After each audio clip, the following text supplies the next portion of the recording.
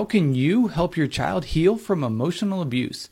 I'm a childhood trauma therapist, and I've been discussing this topic and identifying signs and symptoms. Now it's important to talk about what to do about it. I go by the 3 R's: regulate, relate, and reason, and in that order too.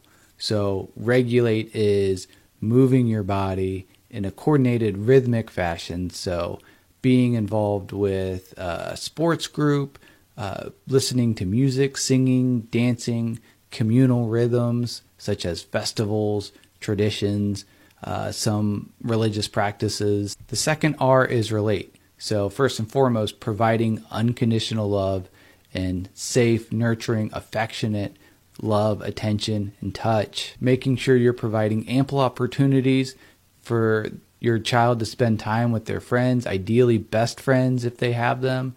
Also, being in touch with mentors in the community.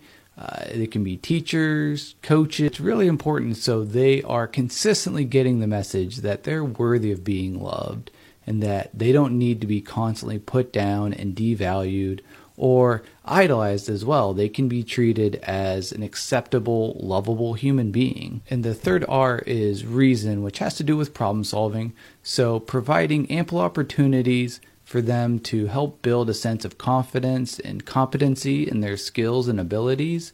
Also, providing opportunities for them to volunteer in their community and develop a sense of meaning and purpose. And another big part is helping support their individuality by modeling and teaching them healthy boundaries and teaching them that it's okay to be separate from mom and dad. It's also important to create healthy routines and traditions.